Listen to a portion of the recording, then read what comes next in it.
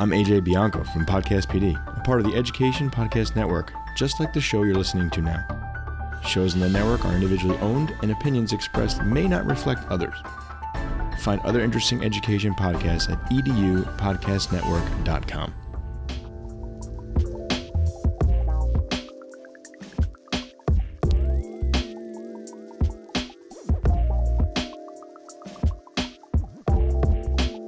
Hello, everybody, and welcome to another great episode of My EdTech Life. Thank you so much for joining us on this wonderful Tuesday evening, or it may be well into Wednesday, depending on where it is that you may be joining us from around the world. But wherever you are, thank you as always for making My EdTech Life what it is today. It is an honor and a pleasure to be here with you this evening, and I am definitely excited about tonight's show. We're definitely going to be talking a lot about amplifying creativity and just some amazing work. If you guys, I should have recorded the pre-chat because man, that pre-chat was a podcast all on its own. But if the pre-chat, if the pre-chat is going to be anything like today's conversation that we're about to have, I am so thrilled.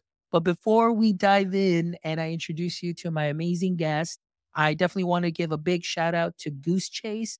Thank you so much, Goose Chase, for being a sponsor of the My EdTech Life podcast. I really appreciate everything that you do. And friends, please go check out Goose Chase if you're interested in creating some interactive lessons for your students, creating amazing learning experiences through scavenger hunts and just little wonderful activities that not only you as a teacher can do, but also your students. Please make sure you visit Goose Chase at goosechase.com, and you can use code MyEdTech10 so you can take off 10% off of a district license, a school license, or a personal teacher license. So please make sure you check them out. So thank you so much, Goose Chase.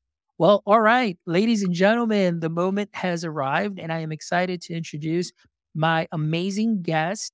I had the pleasure of meeting Chris at the Adobe Innovators conference that we had in Utah. And I'm just going to say that we definitely hit it off on the right foot. Great conversation. It was great connecting. And so this show has definitely been a long time coming. And I'm just excited to reconnect again with Chris. Chris, how are you doing this evening? Yo, I'm doing fantastic. I just got done with a hybrid class. I work for Islands of Brilliance, and we are doing some new programs.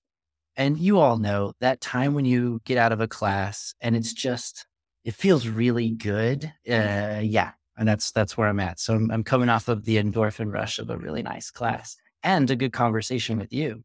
Awesome. Well, I'm excited. Like I said, that pre-chat was amazing, and we're definitely going to learn more about the work that you're doing with Islands of Brilliance. But before we do that, Chris, if you have seen the show, and I know you've told me you have seen the show, this is one of my favorite parts of the show too, where we definitely hear the superhero origin story. And as you know, Chris, I always tell my guests that if you are a guest on the My EdTech Life podcast, it's because you are somebody who's truly doing something that is just really based out of passion. You're doing something that's either amplifying creativity and just bringing technology and just that passion to the forefront. So I would love for you to just really share and make that connection with our audience. Tell us a little bit about your superhero origin story. Oh, it's such a fun question. And it's honestly one of my favorite parts of this podcast is listening to people's backstories. So I'll take you back to 2016, and I am in a meeting with a bunch of people at my university. At the time, I was working for University of Wisconsin-Milwaukee, and I was scratching my head. I was like, "Are we doing this right?" We were talking about assessments, and we had trying to make it just all about efficiency. And it was right around that time when there was a lot of really weird stuff happening in the country with rhetoric, and there was a lot of weird stuff happening in our system with leadership. And I just asked myself, like, where are my leaders right now? Who am I going to follow? And I was journaling one night, and I was listening to one of the kind of debates, and was just writing the word me all the time, because that's all I was hearing was this kind of me rhetoric. And I got up to go do something. And when I came back, the notebook that I was writing in was upside down, and I saw we. I was like, oh, maybe I need to change this question. Instead of thinking about where's my leaders, I need to think about making a space for us. Like I just need to be the leader. So I did what, Hermione does. I went to the library and I started reading a whole bunch of books on leadership. And one of the books that I read was Leaders Eat Last by Sinek. And in early chapters, he has a quote from one of the presidents. I can't remember which one, but it's something along the lines of, if you inspire others around you to do more, create more, and be more, then you're a leader. And I was like, well, geez, I've been doing that for a large portion of my career. It was like a recognition of a mantle that I was already wearing. And so that was kind of a cool moment. Gave myself permission to really just lean in on being the kind of focal point in people's space, but not in the like, hey, pay attention to me, in the, I've got energy and love to give, and I'm going to do it as good as I possibly can for as long as I can with the time that I've got left on this little blue zoo. So that's been kind of my origin story, was like, I had to put on a new, recognize a new mantle. I love it. Now, Chris, going along with your origin story, I always love to ask too, was education something that you knew you wanted to go into, or was that something that all came in maybe a little bit later in life? Right on. So the education thing has always happened. I worked at Pizza Hut, and within 2 days, I was teaching other people on the line how to like fling the pizzas. I got a job sweeping the floors at YMCA, and within a month, I was a strength training coordinator. So like the patterns were there. Like I always wanted to teach, but I didn't see it as teaching. I saw it as like, oh, I got this figured out. Let me help. Right? If you want the help, let me help. I would share the load with you. We can do it together. So it had always been that. Even in art school, when I was like thinking I was going to be an artist that shows in museums, I was still having the conversation of, well, what's it going to be like to be an art teacher, an art professor? So yeah, Fonz, it's always been teacher. And I'm lucky. I was able to go right from grad school, and I did the lecture life. So I was at like 6 different schools and had a part-time job at Apple and all that other good stuff for a while. And then for the last decade was working in academia, and just switched within the last year to nonprofit life and Islands of Brilliance. And I'm teaching the whole time. Like everything I'm doing, I'm teaching. So Absolutely. That's great. And, along with that, I know you mentioned, the whole teaching thing, but also the learning, because I mean, talk about, within 2 days, you had to learn how to fling those pizzas and then show somebody. Then you went from sweeping, and then all of a sudden, strength coach or coordinator. yeah. So obviously that lifelong learner is there too as well. And I think that just really goes hand in hand with the work that you're doing and what we're about to dive into, as like today's episode title is Visual Narratives, Tech Enabled Expression. And you mentioned your background too, going through art school, being an artist. So I want to start off by asking, how did your journey in the arts and technology begin, and how did that kind of lead you to your current role at Islands of Brilliance? I love that question. Everything starts with empathy, right? And artists have this ability to kind of be sensitive and see patterns, see systems, but they see it through that lens of empathy. Like, what would it be to live in that experience? And it's only assumption, because we can't actually live in that experience, but we're sensitive to it. We see those patterns, we see those systems. That's the first kind of big thing that I would say that art did for me, is it helped me be sensitive to see those things. From there, what changed in my practice was more about the technology. So I got a job at grad school. The iPhone had just come out, and they were letting anybody work at Apple. And I applied, and I was anybody. And so I started working at Apple. And at the time, I was literally like painting with mud on paper and doing these perspective things. It was very artsy.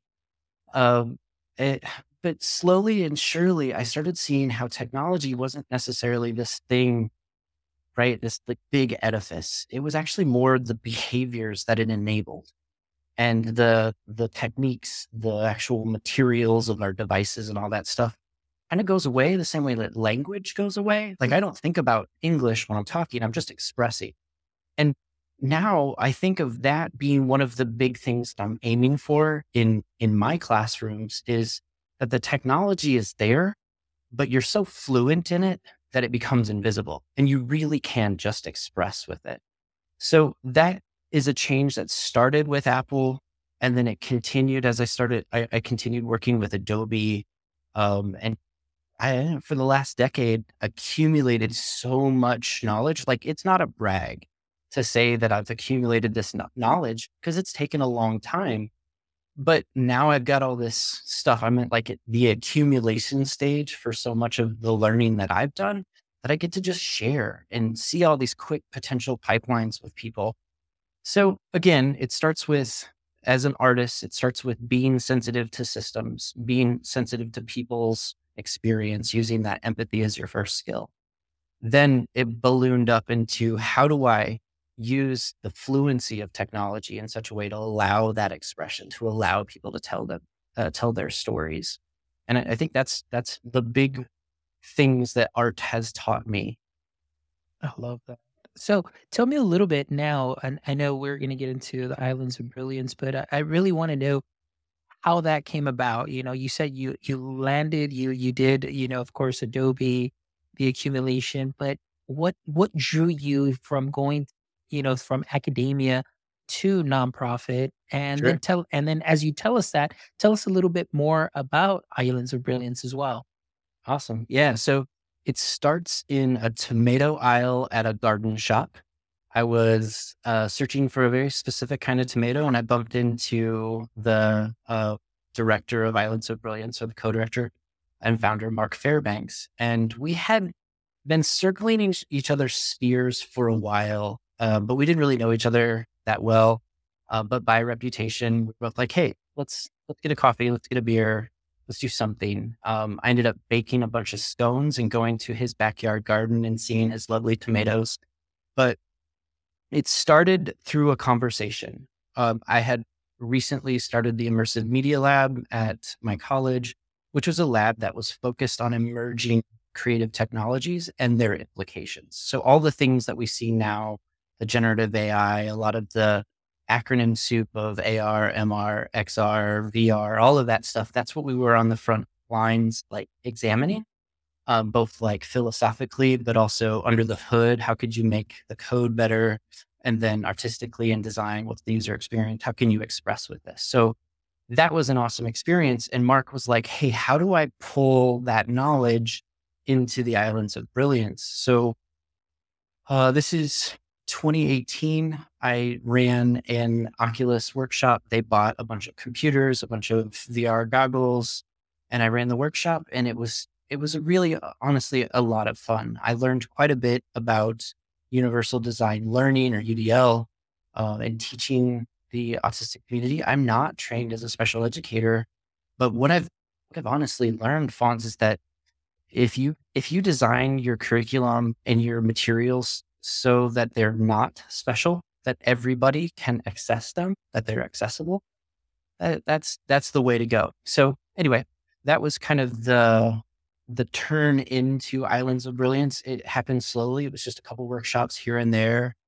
Like I said, I was at a point in my life where I wanted to get into a leadership position, and it wasn't happening at my home institution.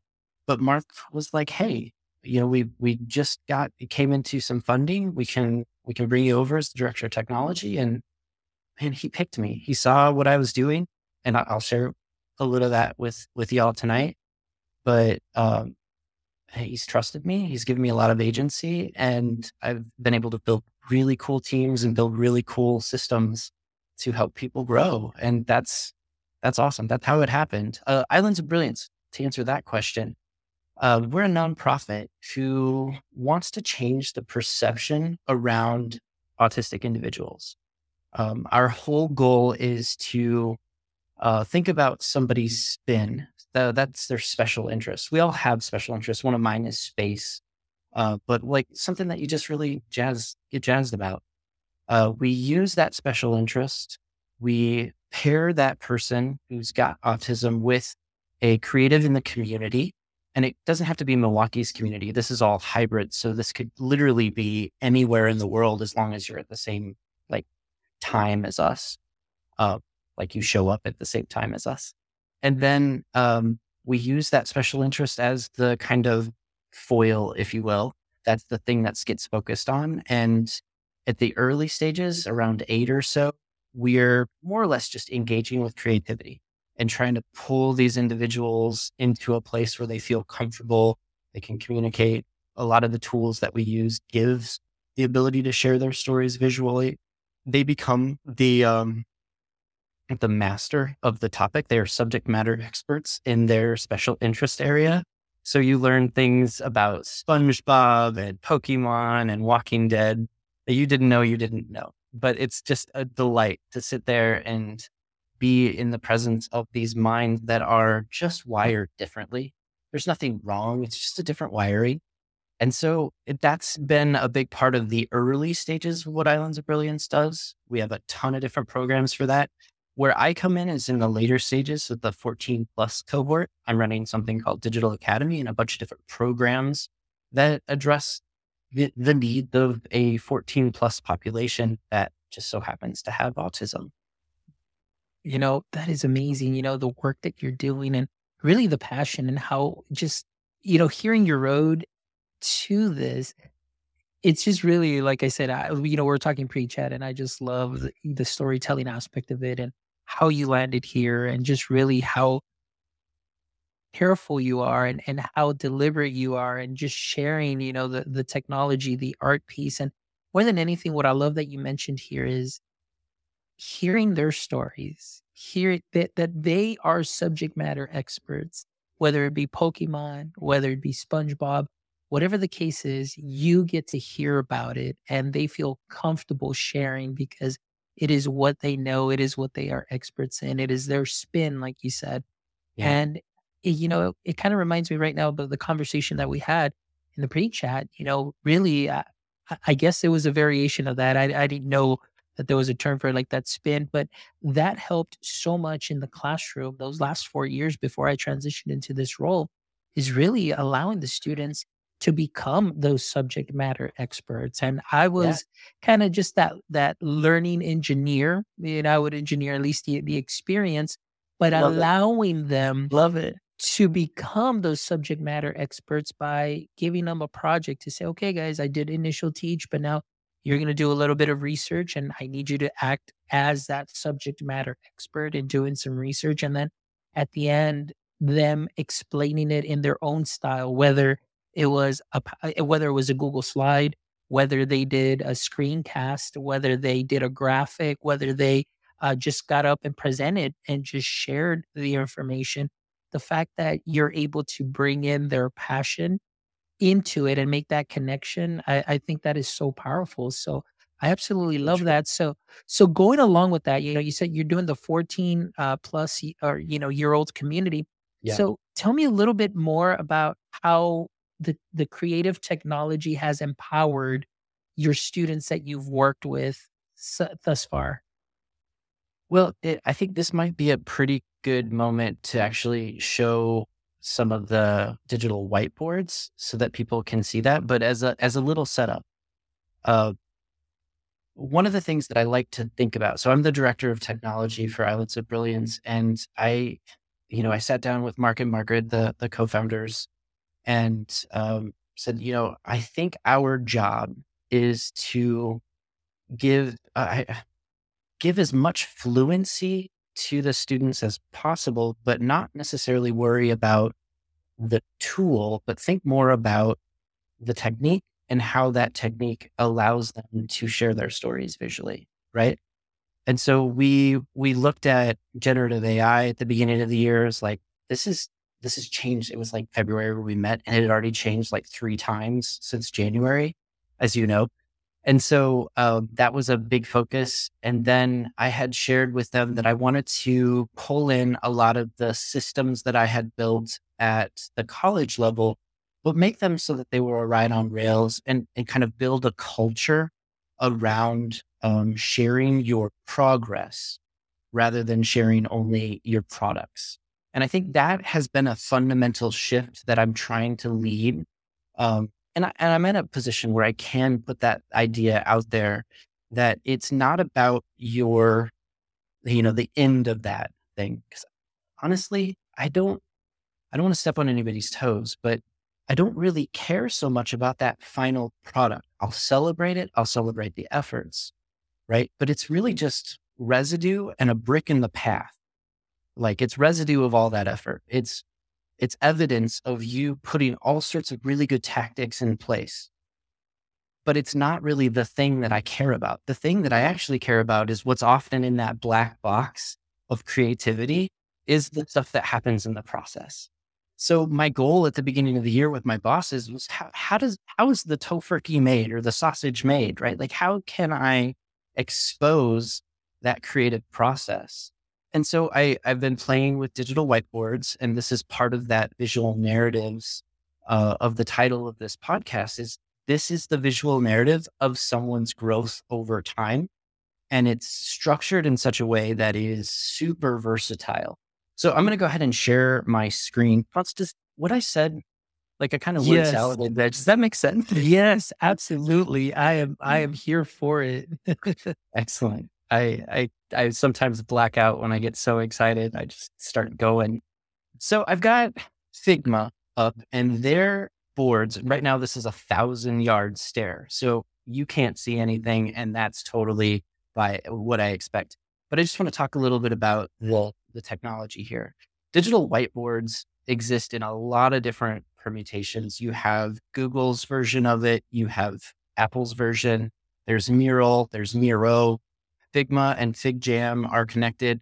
I'm attached to Adobe, and there's maybe going to be a relationship between Figma and Adobe sometime. So that's why I'm kind of sticking with Figma for now. But as an Adobe education leader, I really want to be leading the way on how to use these platforms.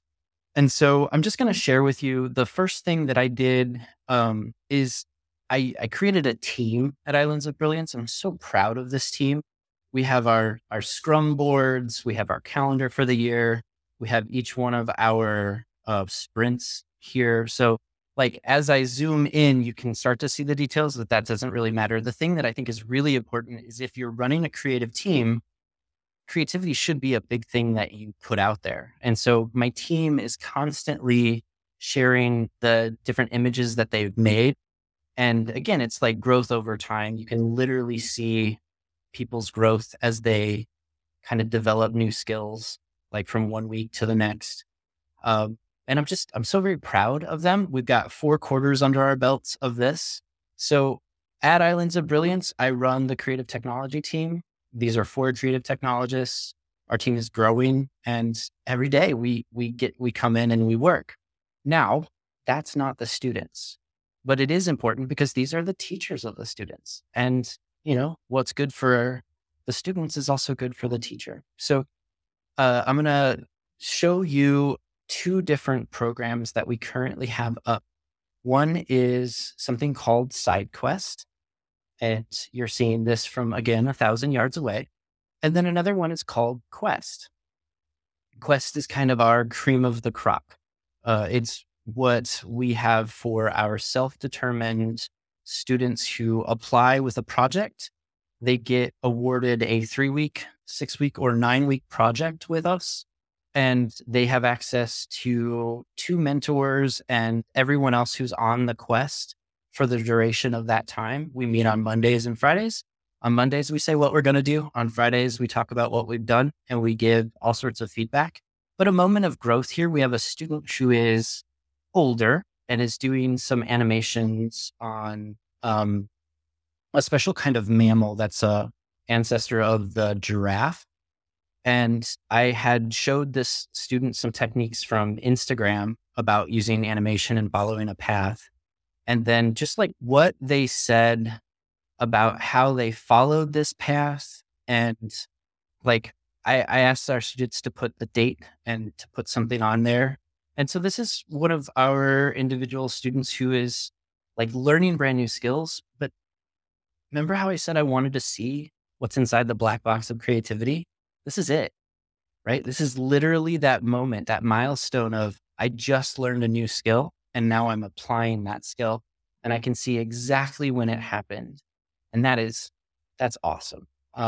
My team and I are on it too. We're all doing stuff. I'm doing a coloring book for the Cudahy Art Coalition, which is a nonprofit that gives scholarships to students in our area, which is totally fun. We have a little dachshund who totally inside. He finds a chrono collar.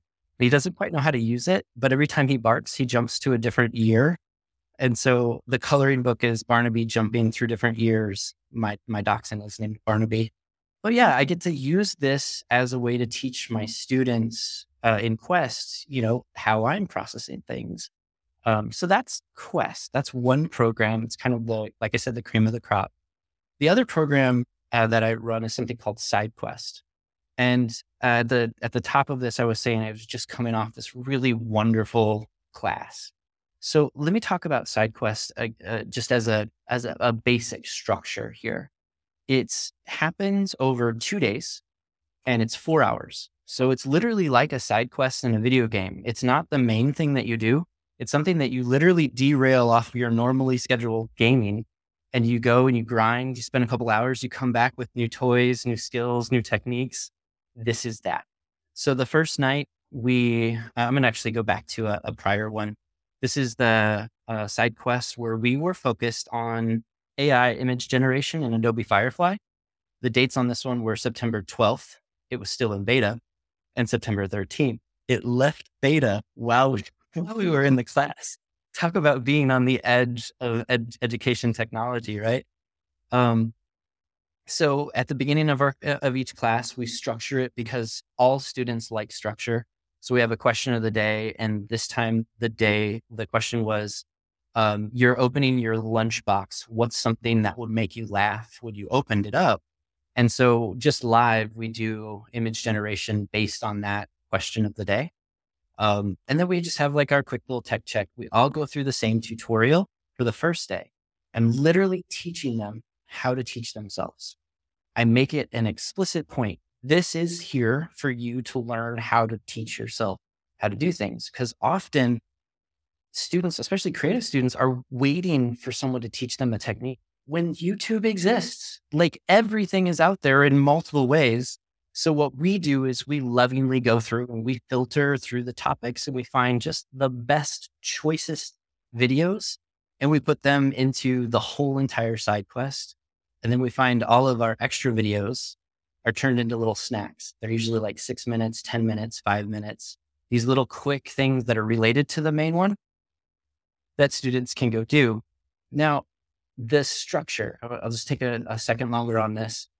It's gorgeous. And I mean it. It really works. The first night, we're all looking at that same tutorial. We're pausing it. Anybody who's got a question is able to ask that question. Everybody's supporting each other and it's hybrid. So we have a mentor who's in Chicago a creative technologist in Chicago and myself. So we're all kind of doing it all simultaneously, which is kind of rad. But then after the first hour, you can see the iterations start to come in. And so we're all following the same tutorial. So we're all learning how to do the basic, text effect and image generation. These are the students. I also keep the detailed personal information off here so that I can show this without having any real concerns. This one's hilarious. This is rainbow colored toad warts was the prompt for shape. So funny. Really? Where'd you come up with that, homie? I love it. I asked Garrett how he's doing. He's like, not everybody makes a tiger wool, but I did. And then after he made this one, he's like, I'm on fire. Literally, I'm on fire. This is so fun. He's having a great time. So you can see this is day one. One thing I would say is that mentors do not know the content. So everybody is learning the tutorial at the same time. There's benefit to that because I'm able to teach students how to categorize information as it comes in because that like having an attachment to a prior bit of knowledge is so helpful in teaching students to like always look for those associations and categories is a part of the lesson. The other thing is that I can kind of get on the same level with them, and there's no longer this like weird power imbalance. There's an experience imbalance, sure, but there's not a power imbalance. We're all learning together. And boy, it's really nice. It's really, day 2 comes around. First thing we do another kind of activity. This one was each one add one. And so it started with, you can actually see the sentences. Seagulls riding a roller coaster in a theme park was the first one. And then it was neon colored. So the next student added neon colors on a roller coaster, and the neon colored seagulls riding a roller coaster at night. And you can see that it just kept generating. But that is such a fun way to use this emerging generative technology as a stoke at the beginning of the class. It teaches collaboration. It teaches listening skills, improvisational skills, and they make something together. Like it's an artifact of their combined effort. And I think that there's a good metaphor in there somewhere. Pretty sure. Anyway, we use our first of our power tools on the second day. So this is coming from Pooja Agarwal's Powerful Teaching. And it's this idea of retrieval practice. And I'm not going to get into like the brain mumbo jumbo stuff. I do believe in cognitive science backing teaching and learning practices. But at the end of the day, when you're asked to remember something, you're actually refiring all of the parts of your brain that you fired the day before or the week before or the month before, right? Depending on how deep back it was. And it was somewhere while I was reading this book when I realized that learning is really just recall, and all of the other stuff is like the synthesis and the higher functioning part. That's interesting. But I built in to this 2-day, 4-hour thing, a power tool where they're trying to remember everything that they can in 5 minutes at the very beginning. And then the next part of the classes, they have the option. I love to give my students agency so they can go back and continue working on that main tutorial, or they can start doing some snacks.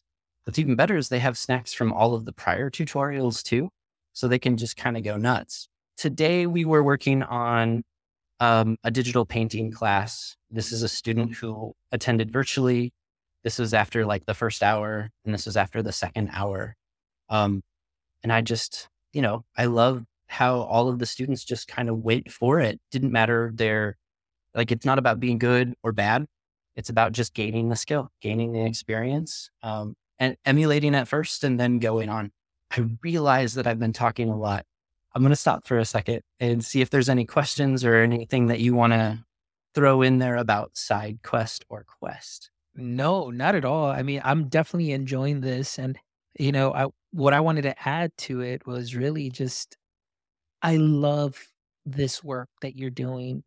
This is something that this would work in a regular classroom setting, just kind of putting things together. And I love that you mentioned the collaboration, the creation, co-creating together, the important skills that you build there, those soft skills that are so important that many times we overlook because, again, like we were talking in the pre-chat, it's just so highly test driven.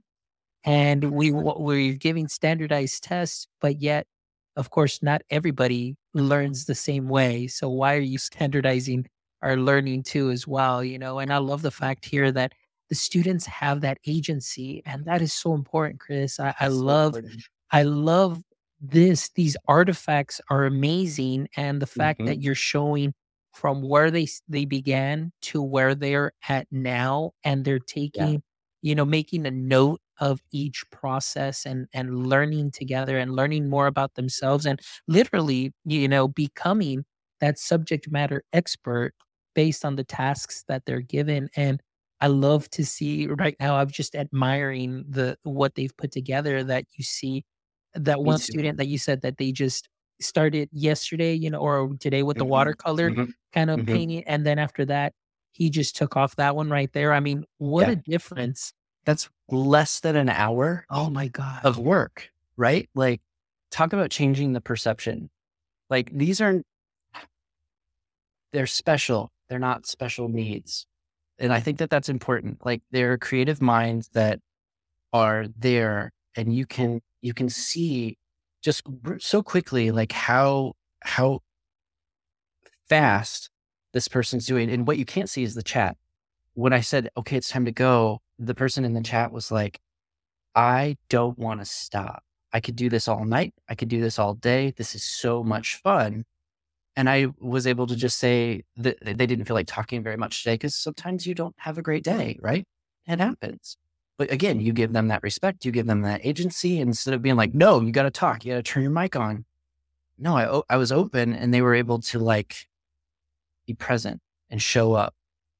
And I think that gets to the secondary thing, the discovery, or something that was driving this, right? Fonz, I had said, like, I want to reveal what's inside that black box of creativity and break it apart and see the iterations that lead to the products that we're assessing. I call that produce, by the way. I know that's kind of tongue in cheek, but like I think of all of this as produce rather than a product. And I'm gonna die on that hill. I think it's a great terminology for what this is. It's all these really fresh, juicy fruits that I get to think about and consume and just enjoy, right? But the deeper thing is, my jam for the last couple of years has been creating these virtual spaces where people can see one another for their potential, right? Like they can quickly see each other here and know, like how they're growing. They can give each other feedback. They can ask each other how different things were working. And I think that's a big, important part of this too, that I want to get to, is show you how I was doing this at the college level. So at the college level, this is my last class that I taught before switching to nonprofit. And it was a class on Unreal Engine and Touch Designer. And in this one, I gave each of the college students a little rocket when they started. And I'll just put a little box on this so it's not like super overwhelming. So you can kind of get a feel for what it looks like when a student comes in. Because otherwise, this can be fairly overwhelming when you start with a brand new system like this. So I would, it's called progressive a reveal. But I would just simply they'd start with a rocket that looked a lot like this, right? And then as the units went on, I would reveal more of the semester, and these would be empty at the beginning. But the thing that I think is really kind of interesting about these three things, right? Remember, my goal was to show the creative process through iteration, but to also kind of change how students were thinking about their grades and their idea of assessment. And then lastly, to make sure that people could see each other for their potential. So I'm going to delete this here so you're not seeing it. There's a reason why all these rockets are together. And it's because while you're learning individually, there's something so compelling about learning with a group of people who are similarly engaged.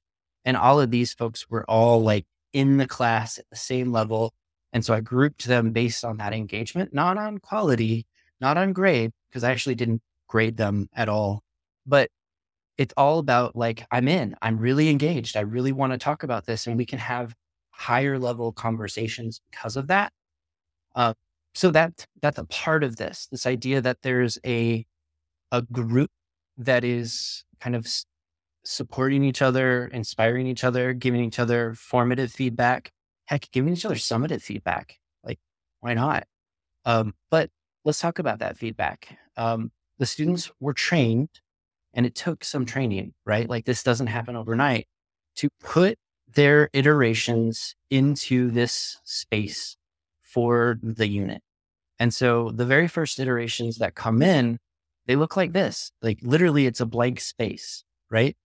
And then they scale these things down. They start to show how they're learning the new skills over time. You can start to see, like when they're leaving notes, yeah, I'm going to start over. I made grass. Again, this is like a pretty high tech piece of software. Unreal Engine is no joke. But I kind of train them to show like, hierarchically, visually curating their information, which is very much an ISTE thing, to like make sure that they are putting forward information that validates their relationship to the unit's essential questions. That right there is an important sentence. This stuff validates these sentences.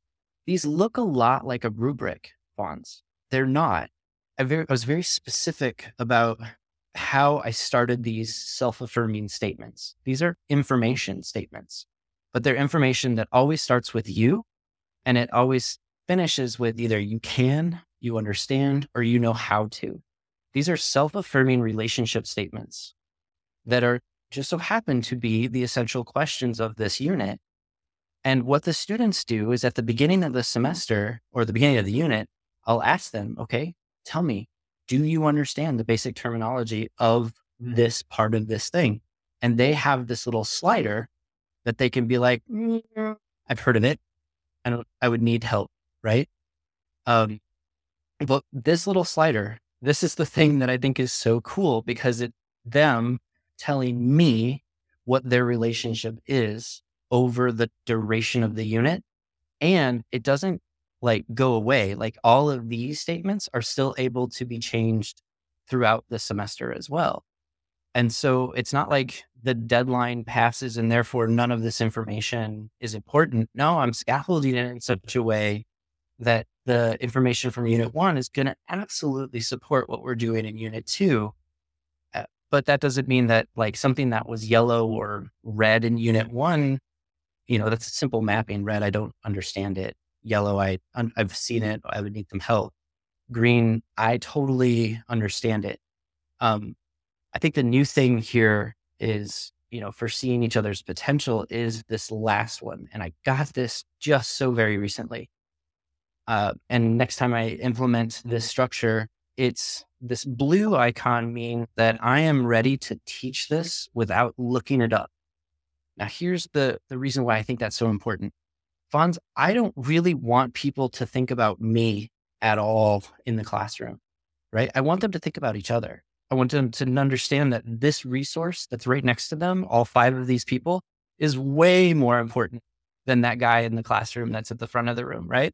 Like, if I can somehow find a way for them to share authentically in a validated way that they are ready to teach anyone else that's around them just by putting that to a blue, that's so cool. Now I've got a whole classroom that's set up so that you can just quickly say, oh, you know how to do this? Can you show me at break? Can you show me how to do this? And like, I've set that conversation up without ever having to lift a finger. I think that's so cool.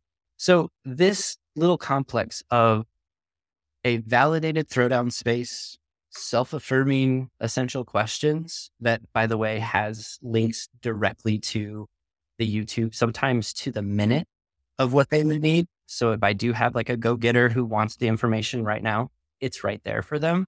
And then this interactive slider that lets the student teaching and learning geek out. This is a feedback-driven metacognition unit, right? Like I understand my relationship to this knowledge. Here is how that works. And under the hood, that's all that looks like. That's it. It's just a GIF.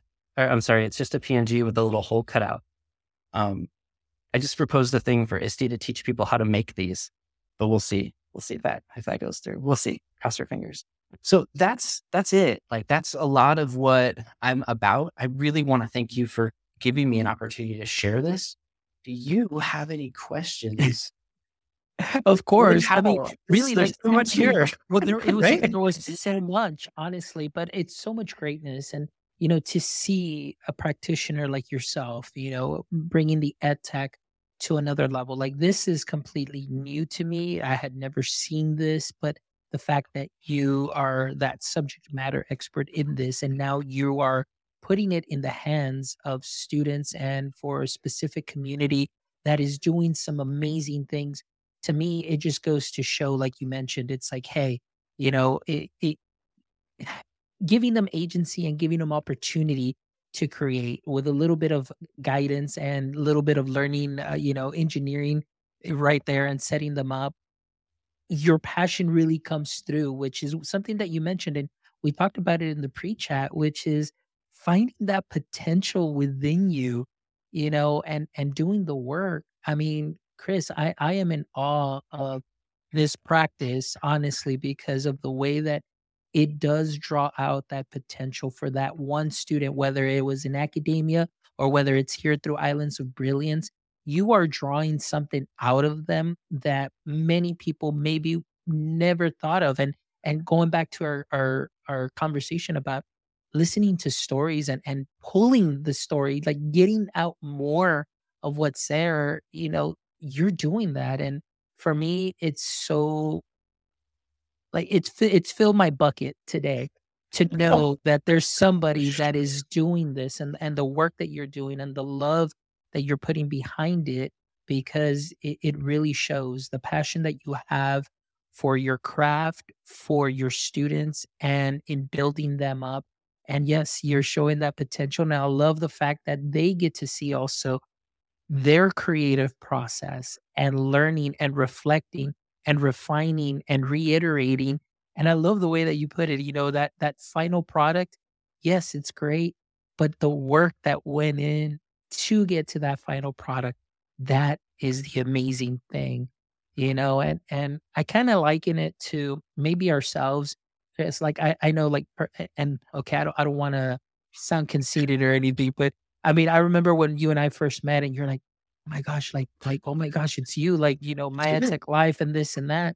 And I was like, "Well, that's kind of weird, like, getting that kind of reaction." But I guess in that sense, making that connection of, the years that I've put into doing this, the work that goes behind it, and people oftentimes they see the finished product, but they don't see the behind the scenes, the iteration, the failures, the grit, the resilience, the learning, and the hours of work. And here, the way that you set this up, the students get to see that. And it's a beautiful artifact. And that's what I love, man. Yeah, they get to see their potential, they get to see their growth. And it's something that is visible. And it's something that they can easily share with anybody, and anybody can see, wow, what an amazing progression. So, yeah, I am in awe of this, and I hope that really ISTE, like, accepts See, yeah, accepts your who knows? proposal and everything. Well, But, people will hear it here at least, right? Yeah. Like this crowd is my people. So yeah, absolutely. Well, I mean, we're still not done. I still have a couple of questions, but, I know Yeah. we're running short on time and everything, and I Yeah. respect your time, but I gotta know, at least maybe if I can get 2 more Sure. questions in and Hey, so I've on. got But time. I'm okay, game. perfect, This is perfect. for you. Excellent. Thank you. Well, I wanted to get to this following question, because I know when I met you, and right now you said, you're really into space. I noticed some art that you had over there Yes. in Utah. Yes. But then I also know that you're really heavily into roller coasters as well. Yeah. And so and in your bio, I know you describe yourself as kind of like a half hippie, half geek. So I want to ask you, how did these two facets of your personality influence your approach Right in on. ed tech? Yeah. Well, the ed tech spin here. This is going to be interesting to aim at there. So let me just. I'll start this way. I'll give you an example of the kind of hippie nature of this. I don't look at what I just showed you as digital whiteboards or as like all these visual artifacts. In fact, I think of them as gardens. I think of them as spaces that I've put a lot of time and care into preparing for people who get to go in them and grow in them to show me how they grow, rather than me telling them like, hey, welcome to my digital painting class. This is how you're going to do it. And these are the dates that I want you to turn things in. It's welcome to this class. I cannot wait to see how we grow together. And we're going to get to see how we grow together. That's pretty hippie, if you ask me. The statement, the more I do in the garden, the more I confuse what I do in the garden with what I do in the classroom, the better everything gets, is a statement that comes from that hippie nature. The geek nature is somebody who's just not afraid to experiment and fail and experiment and try and experiment and pivot and experiment and push into all these new technologies that are going to help my students express their stories visually, that are going to help me make those garden spaces for people to see one another for their potential. they're going to help me see what is inside that black box of creativity so I can actually break apart the process. And I know I'm hitting my talking points, right? Like talking points, but these are the things that truly drive me. And that sounds a little hippie, sounds a little geeky, and I'm totally fine with that. I love the roller coasters more because I love my brother. Like he loves to go on roller coaster rides. And I was like, yeah, I get to spend like 36 hours with you. Sure. And we just so happen to ride like 24 roller coasters in 36 hours. But, whatever. Not everybody does theme parks the way we do theme parks, but it's pretty fun. The space thing, that's like, I grew up very religious, and now I'm much more like, we're all connected. We're all moving together on this big blue zoo that just so happens to have the ability to point out, say, hey, isn't that beautiful? Like that's kind of a neat moment for me. And so that's really why I like space, because it makes me feel so precious and so insignificant simultaneously. I kind of unhinge myself from this time that I get to live on this earth and think my choices, my actions are going to have an upstream effect on generations that come after me. So I'm going to use this. I'm going to try to do what I can to not do what was done to me in education, but try to find new ways for other people to try new avenues and new approaches. So that's my half hippie, half geek spun to ed tech. Does that? Yes, I absolutely love it. And honestly, like it really does come together so well. I mean, I can see it. I can hear it. I mean, just with what you shared with me and the way that you're just such an awesome person. Like, honestly, like, everything that you're doing, I don't know, it just comes together in an amazing way, man. So just keep doing what you're doing, Chris. Like, you're Thank you. definitely somebody that's inspirational and just definitely somebody that's doing something wonderful and leaving a mark. And again, going back to that garden, you're really planting a wonderful seed in the lives of every single person that you're working with, whether it was through academia here in Islands of Brilliance too, and even, when we get to meet in Utah or wherever we get to meet next, man, you're definitely Yeah. putting some seeds there. And, I'm loving it, man, because you're definitely, reaping some amazing produce. But Yeah. it's just wonderful, man. It's wonderful. And it's just really exciting. All right, man. Well, I mean, I've had a wonderful time, and maybe Yeah. we'll definitely need to be back for a part two because there's definitely so much more to dive Okay. into. But you will definitely schedule that for a later time and really get into it a little bit more. But before we go, I always love to end the show with the following three questions. So, Chris, if you are ready to go, hopefully, like I said, if you've seen the show, you're familiar with the last three questions. So, right now, my first question to you is, we know that Superman's greatest weakness was kryptonite. So anytime kryptonite was close by, it was just like made him cringe, just weakened him completely. So I want to ask you, Chris, and from your perspective, in the current state of education, what would you say is your current edu kryptonite?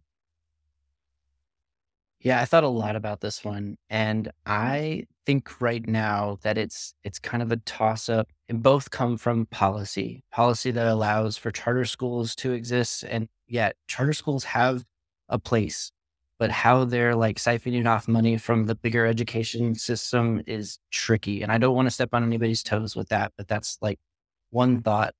The other thought is all of the institutional kind of power structures that have been built into academia to the point where like we don't really know where they came from. Some of them are a bit folklore-y, in fact. Like why do we have grades? Like where did those come from?